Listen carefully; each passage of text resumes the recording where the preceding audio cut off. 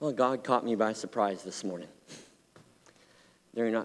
Knowing the topic, knowing the sermon, those songs in the front there, and then the beginning of the service got me thinking about my dad.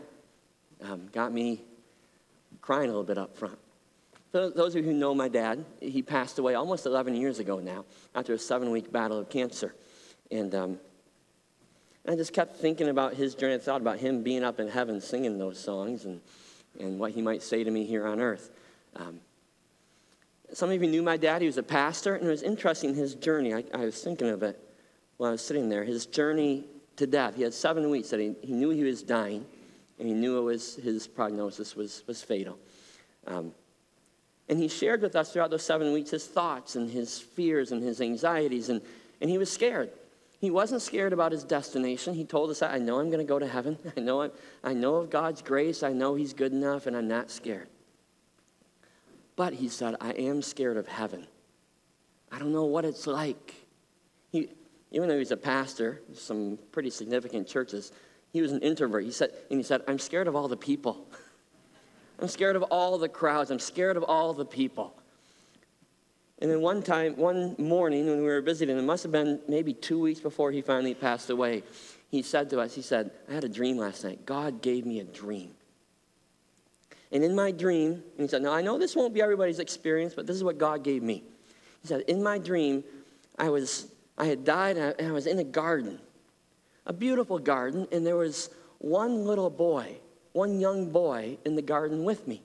And this boy invited me over to sit down on a bench in this garden. And he just told me all about what heaven was going to be like when I walked through the door that was sitting in front of us. And he just told me what I was going to experience. He told me what it was going to be like. He asked me if I had any questions. And he answered all my questions. And he put my heart at ease. And we just sat there for a while. And then he said, whenever you're ready, I'll walk in and introduce you to Jesus. And he said, it just was so peaceful, and I was ready. And he walked me into the door. And for my dad, he said, you know what? I'm ready now. I'm not scared anymore because God's going to show me a picture. He's going to take me in. It's going to be okay. Now, that wasn't to say that dying wasn't hard. It certainly was. But God gave him a peace about what that end was going to be like. And that's what we're talking about this morning together.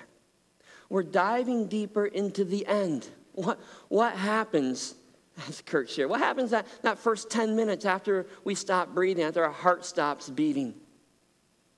It's good for us to ask that question. My dad was kind of forced to ask that question because he knew he was heading there really soon. How healthy it is for us to ask that question before we're forced to. For those of you who like big words, what we're talking about this morning is called eschatology. Okay, the study of death, the end of the world, or the ultimate destiny of humankind. That's eschatology. And we could dig into some pretty controversial debates if you want. We could spend this morning trying to figure out those details and arguing those details. We could open up to the book of Revelation. We could debate, about the millennium, the 1,000-year reign of Christ. Has it happened? Is it going to happen still? Is it ever going to happen? We could start debating on whether there will be a physical rapture or there won't be a physical rapture. We could start discussing the reality of what hell is like. Some say it's going to be hot. I've heard some people say it's going to be cold. We could start debating the reality of what heaven's going to be like, what happens there, what is it like. We could jump right into all those intriguing and controversial debates that have split churches and split denominations. We could spend the whole morning. We'd probably have some pretty interesting conversations afterwards.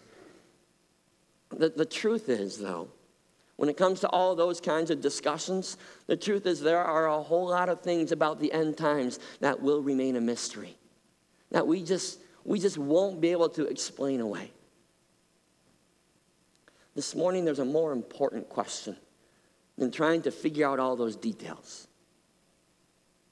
The question is this: how does the knowledge that eternity waits for me either after I die or after Jesus comes again? How does the knowledge that eternity waits for me shape my life today?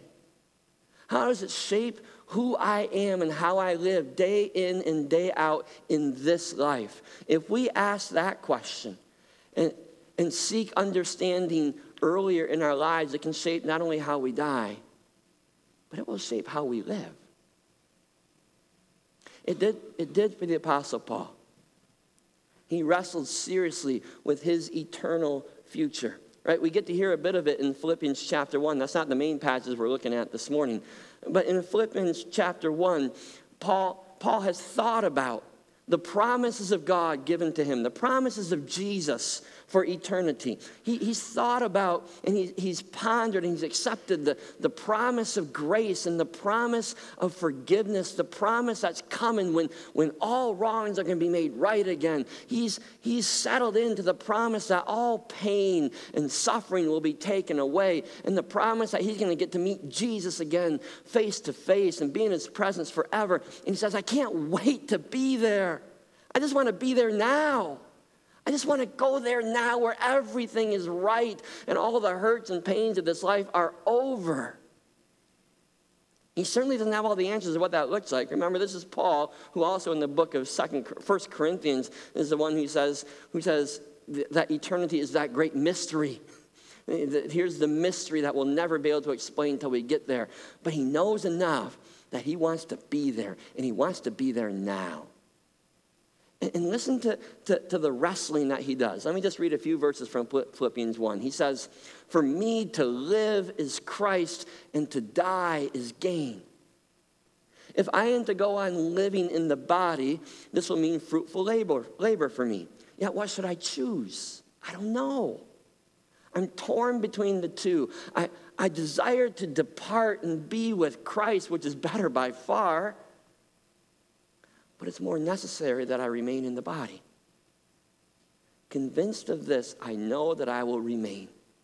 And I will continue with all of you for your progress and joy in the faith, so that through my being with you again, your joy in Christ Jesus will overflow on account of me.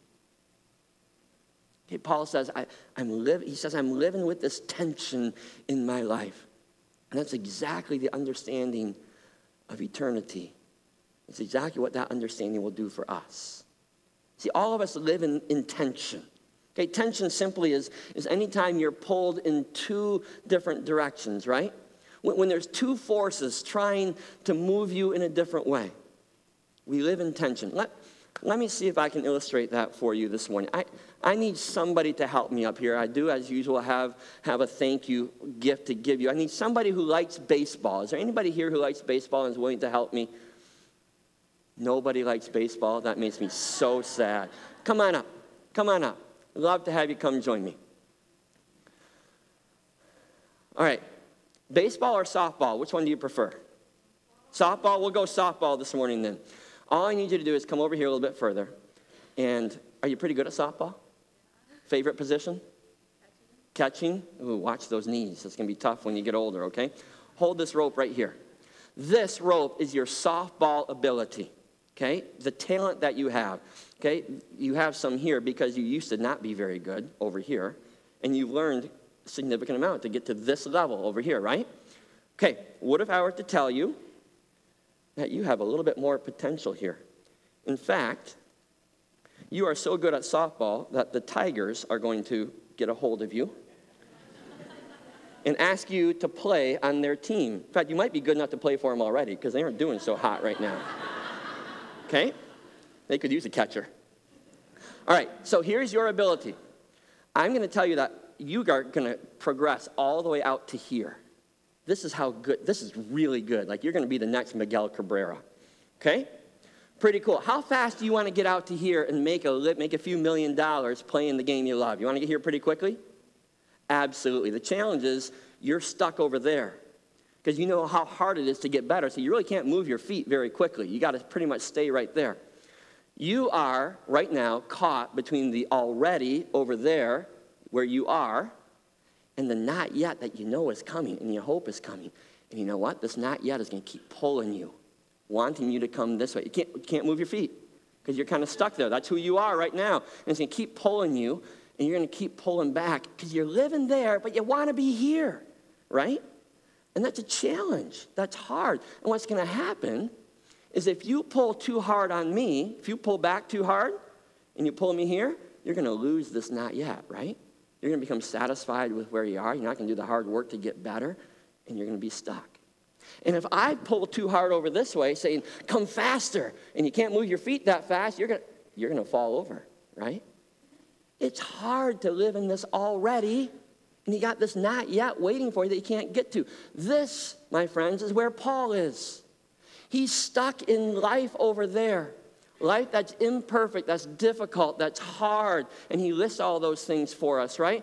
And he said, I would love to be over here where I know I'm going to get, but I can't get there fast enough. I got to stay where I am, and it's hard, and there's this tension in my life. And this is where all of us are too. We love life, but it hurts, it's hard, and we know there's a time coming when everything's going to be perfect, and we're going to be with Jesus, and we can't wait. But we're stuck. I'd love to have you stand up here for the rest of the sermon, but I realize I can't. All right, you can drop your rope, and I'm going to give you what all good baseball players need, bubble gum, and softball players, all right? Don't eat it all at once. Thank you for helping me. I appreciate it very much.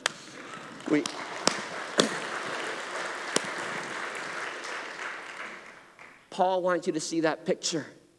We're stuck in this tension between the already and the not yet. In fact, in our passage, if you have your Bibles open to our passage this morning, it is 2 Corinthians 5, just the first 5 verses of 2 Corinthians 5, because he writes about this tension. He writes about the already on this end and the not yet that's to come, that's pulling him apart, and that challenges us as well. Okay, in 1 Corinthians chapter 4, he ends by pointing his readers towards heaven, right? The eternal glory that far outweighs the sufferings of this life. And he says in verse 18, the last verse there of chapter 4, so we fix our eyes not on what is seen, but on what is unseen. For what is seen is temporary, what is unseen is eternal. So he's got to talk about the temporary and the eternal. And here he goes, starting in verse 1. He says, now we know that if the earthly tent we live in is destroyed, we have a building from God, an eternal house in heaven, not built by human hands. Stop there for a moment. Did you catch the already and the not yet there in that verse? This life we live here and now, he says, looks a lot like a tent. Okay? The already that we have is we're living in tents right now. But what's coming is a house. And not just any house, but a house built by God just for you. Already and not yet. Really, in order to get the whole picture of this, you need to be a camper. You need to be people who camp. And you need to be people who camp in tents or pop-up trailers. None of these RV things, okay? That doesn't count. Okay? Because if you've been in a tent, if you camped in a pop-up trailer, you know, it's a great diversion for a week maybe. 2 if you're really tough. But it sure feels good to come home, doesn't it? Sure feels good to come home and to cook in a real kitchen and sleep in a real bed and to have a real roof on your house instead of a tarp when it's raining and it drips on you at night. Miserable, right? Tent, house, already. What's still to come? We live in the tent looking forward to the house. Go on, verses 2 and 3. It says, meanwhile, we groan, longing to be clothed with our heavenly dwelling, because when we are clothed, we will not be found naked. Pause there again. And Paul's talking about, when he says being clothed or being naked, he's talking so much more than just about the clothing we have on our physical bodies. Because I don't think anybody that he's writing to here was having a hard time finding enough clothes to cover their body. I don't think anybody here is having enough time finding enough clothes to cover their body. Instead, what he's talking about is our whole physical body here. All we know right now is this physical body, this body of mine. That's what I know. It's what I love. I hope you love yours. I hope we take good care of this physical body of ours. But Paul says that already is wonderful, but the not yet is coming when we will receive a new body, perfect and whole, and it will make this body and this life that we live seem like rags. And we'll wonder how we ever loved it so much when it's so much better. We live in this already body, looking forward to the not yet body. Finish it off, verses 4 and 5. For while we are in this tent, we groan and are burdened because we do not wish to be unclothed, but clothed with our heavenly dwelling, so that what is mortal may be swallowed up by life. Now it is God who has made us for this very purpose and has given us his Spirit as a deposit, guaranteeing what is to come. In other words, in the meantime, we live in tension. With Paul, we groan and we're burdened, longing for the fulfillment of what is to come, yet living here in the not yet, in the already. If you know 1 Corinthians 13, very famous passage, Paul gives us more of this already and not yet, right? Remember that passage? He says, for now we see but a poor reflection in the mirror, then we shall see face to face.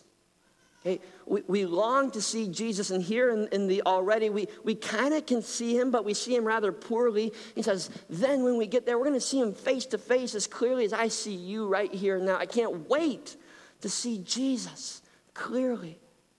He goes on to say, now I know in part, then I shall be known then I shall know fully, even as I'm fully known.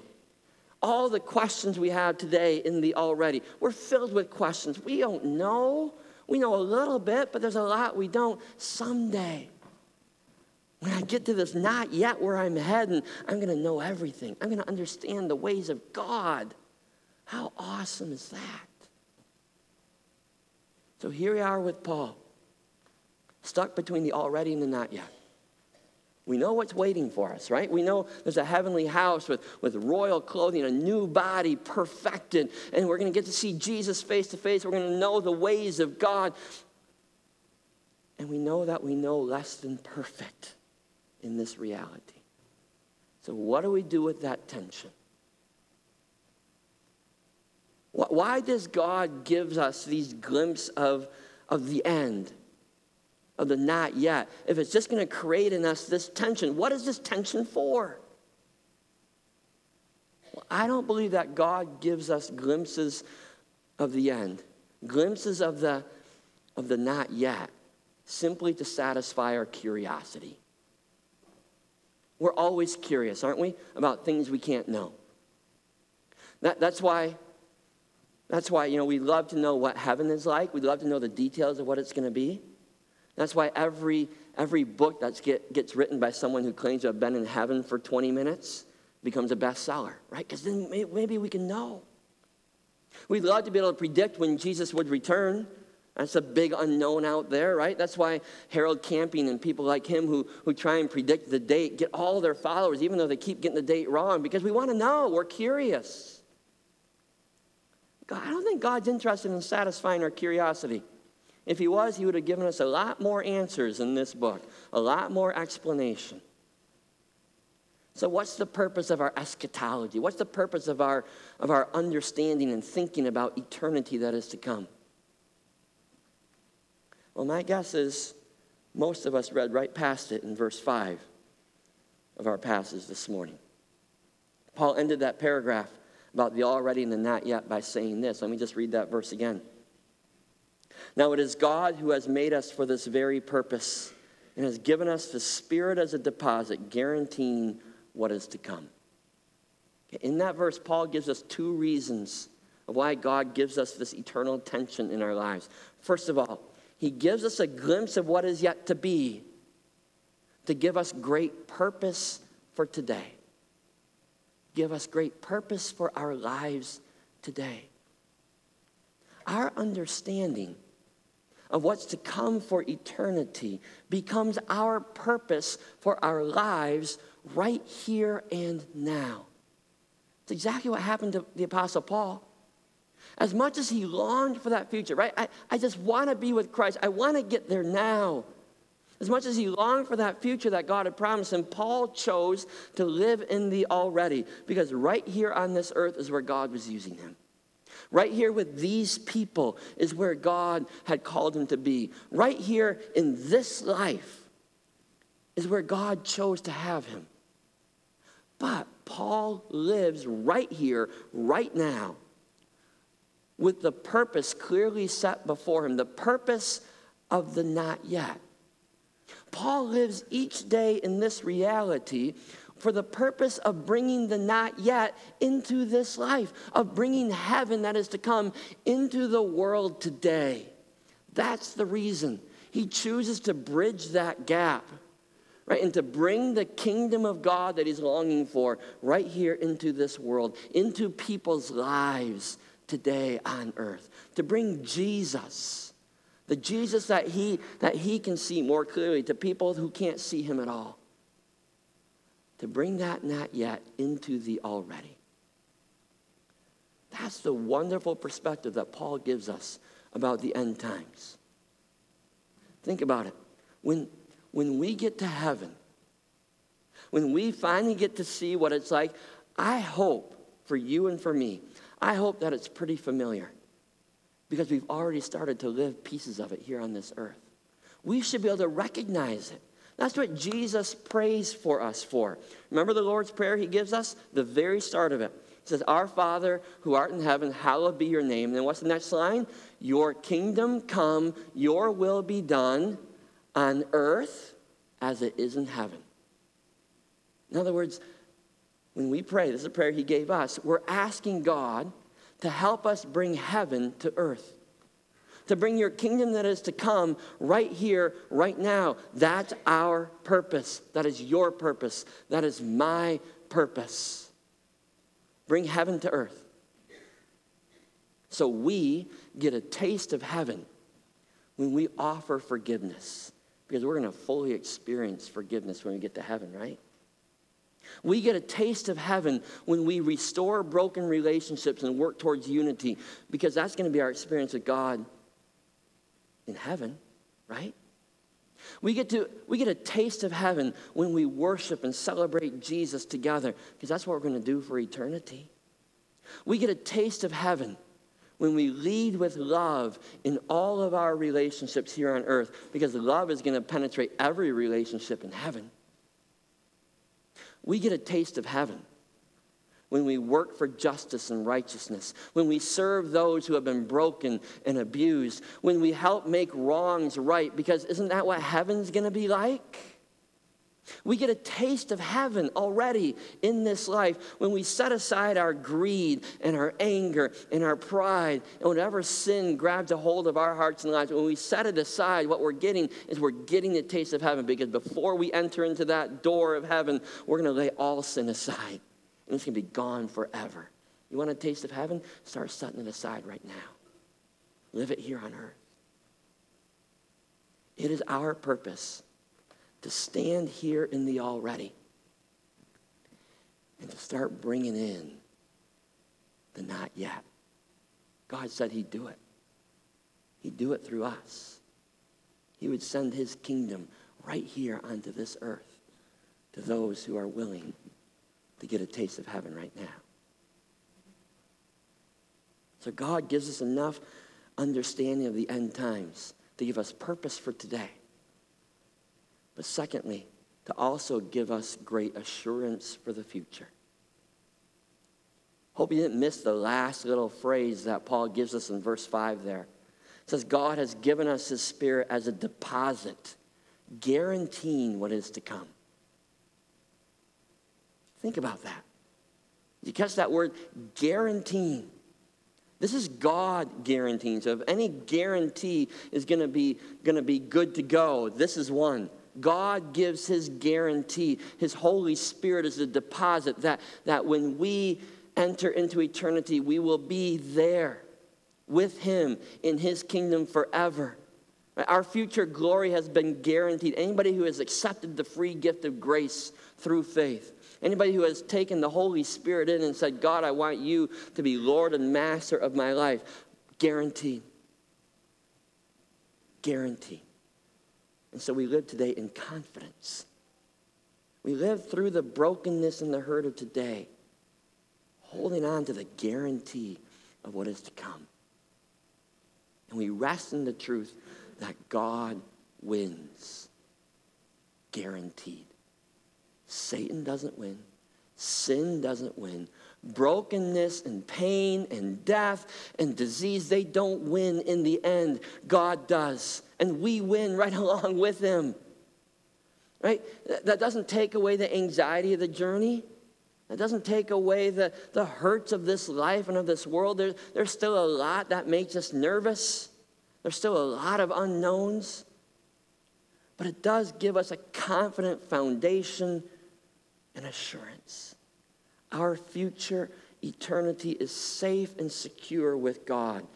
Guaranteed. Guaranteed. Purpose for today. Assurance for the future. If you came here today hoping to get into a deep discussion on the curious details of end times that would satisfy all your curiosities, sorry to disappoint you. We're not talking about rapture. We're not talking about millennium. But if you want true purpose for your life right now, if you want deep assurance for eternity that is to come, then live with this end in mind. Pay attention to what's going to happen 10 minutes after you stop breathing. And let the truth of God about that someday reshape how you live today. Ask yourself this question. Does your little corner of the world, wherever God has placed you, does your little corner of the world look more like heaven because you're in it? Does your little corner of the world look more and more like heaven because of the time that you give, or the relationships that you cultivate, or the money you invest, or the prayers you pray, or the worship that you experience, or the grace and forgiveness that you live out? Does it? Are you allowing God to grow his kingdom here on earth in your little corner through you? Because it's through us that God brings the not yet into the already. It's through us that God brings his kingdom here to this earth. Choose to live in the already, working towards the not yet, wherever God has placed you. Let's pray for that together.